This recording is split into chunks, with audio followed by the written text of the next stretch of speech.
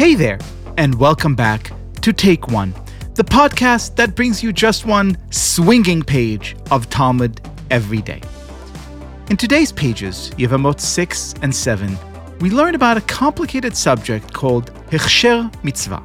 Loosely speaking, it's a condition in which a mitzvah, or a righteous deed, can only be fulfilled when violating a prohibition.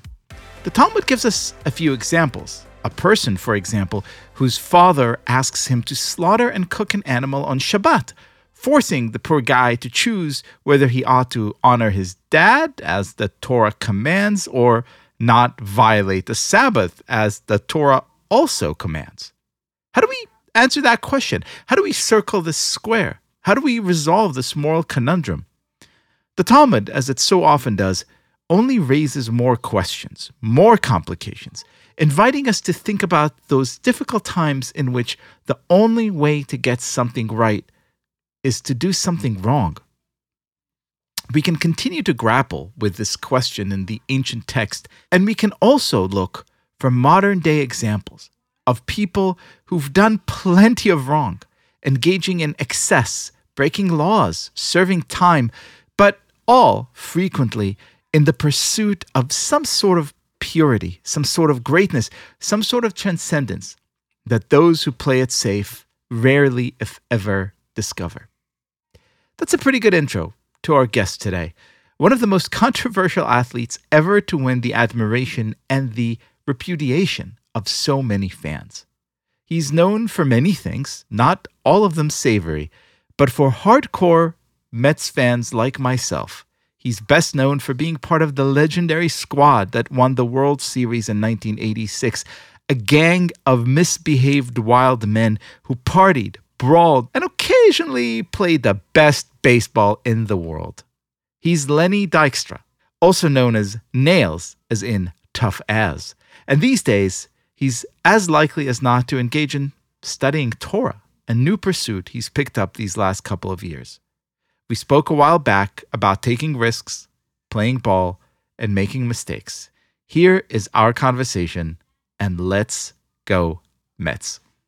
You know, Billy Beane, former teammate and, legendary manager in his own right, said about you that you're one of the only players he'd ever met who simply didn't know the meaning of what it is to lose. Like, it wasn't even in your lexicon. Talk to me, how do you get in that mindset before the game begins? So much pressure, so many nerves, so many expectations. Well, that's a great question, because if you think about playing Major League Baseball, it really is about managing failure. Because, if you can succeed just 30% of the time, meaning fail 70% of the time, you're going to be one of the best players, because they set the bar at 300, okay? So it's how you deal with the failure and manage it. Instead of turning 0 for 8s into 0 for 15s, you have to have a game plan. And so remember, I was the smallest guy in the league. The fact that I led the league in hits 2 years was because I figured out how to hit over 162 games. You know what I mean? And so you didn't just hit on any team. You hit on the 1986 Mets. And, today looking at sports organizations, so many of them could feel so corporate to us, like really big business. There's something magical about you guys that I think made a lot of us long-suffering fans really stick with this team through the decades. Did you know right away you're a part of something totally different? Well, it was, that's a good question. See, I was a young player, really my first full year. And so it was a great blend and great mix of veteran players and young players. And there was a lot of charisma and a lot of chemistry. We were fighting all the time. And remember, the Yankees always owned New York. So that year we took over. Playing in New York was a privilege and an honor, because the best fans in the world. To win World Series there, that's like, I don't know what's left. And it's you, and it's Darryl Strawberry, and it's Dwight Gooden, Keith Hernandez, a bunch of legendary players, and also kind of big personalities, fun guys. I would just want to hang out with my friends. How do you sort of keep the focus of actually winning all these games when you're with these guys? You mentioned Strawberry and Gooden. So my first two roommates when I got called up was Strawberry was my first one and Gooden my second one. Great chemistry. Then Gary Carter, of course, was the catcher. And this guy was one of the, he's the kind of guy you want your kid to grow up to be like.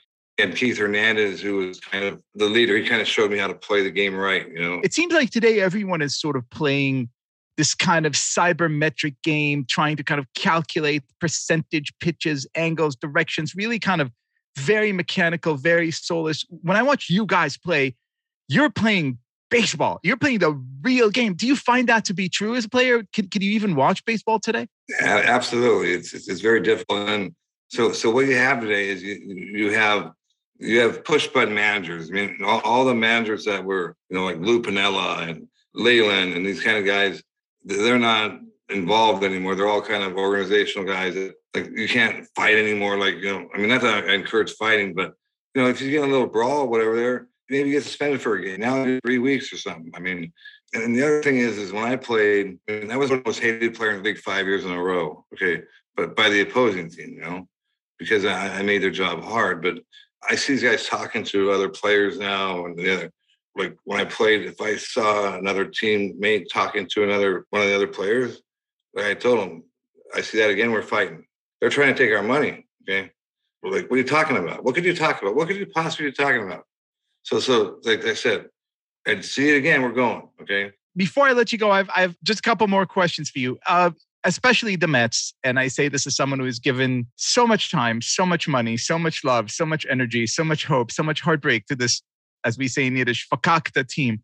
There seems to be a kind of curse, right? When you're playing for a team whose owner, and I'm not talking about the current owner, I'm talking about the Wilpons before Mr. Cohen came aboard, that actually you could just like buy a team and curse it, like, Dolan for the Knicks. What's it like as a player to be part of a team that is owned by this total maniacal force is not going to let you fly? Fortunately, like when I was there, they had Frank as general manager, and Frank Cashin was the guy that didn't take any. But then what happened is Jeff Wilpon, the son, kind of tried to run the team, and we saw what happened there. Again, the Wilpons, they almost like they made some of their decisions based off baseball cards. And so I think Stephen Cohen is the right guy, and he's going to eventually get. But he's first got to fix what they messed up. You know what I mean? So, but they're not far away. And Stephen Cohen's a winner. He's already proven that, and he's got the bankroll to do it. From baseball, which is very, very close to godliness, to the thing itself. I know you've been studying with a Chabad rabbi a little bit. Tell us about this journey. What are you learning? How are you inspired? So I was on a spiritual journey, because I don't get this whole religion thing. So a lot of my friends, or almost all my friends, are Jewish. What I did for him though is that he was trying to raise money for the backyard and for the kids. He had preschool there, and I said, look, give me the phone. Tell Ray to give me the phone, and I'll get an AstroTurf company on, and I'll get it done for free for you, okay? And so I called because the kids played out there, so that was kind of grafting. So I called an AstroTurf company, told them who I was, said, look, it's Lenny Dykstra. I'm here at Bought for Rabbis. They do stuff for kids, and I need your help here. I need you guys to donate this AstroTurf, install it and everything. I'll let you guys use my name on an advertisement, or to promote saying that this is the best stuff. So I got them that whole backyard for free. That's the kind of feeling that better than I bought everything. I bought planes, I bought trains, but that's a different kind of feeling. Lenny Dykstra, God bless you, man. I remain a huge fan. Thank you for everything, and anyone listening right now, Lenny's book is an untold delight. Sir, thank you so much for being our guest. Good luck to you guys, and thanks again for having me.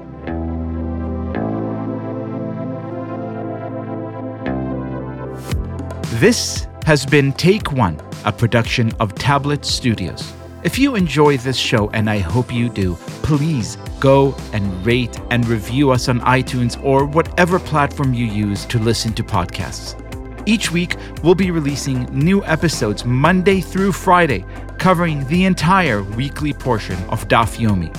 I'm your host, Leah Leibowitz, and our producers are Daron Oskay, Josh Cross, Robert Scaramuccia, Sarah Fredman-Ader, and Quinn Waller. For more information, go to tabletmag.com/takeone or email us at takeone@tabletmag.com. You could find us on Twitter @TakeOneDafYomi or join our Facebook group by searching for Take One Podcast. I hope we've made your day a little bit more Talmudic, and we'll see you again soon.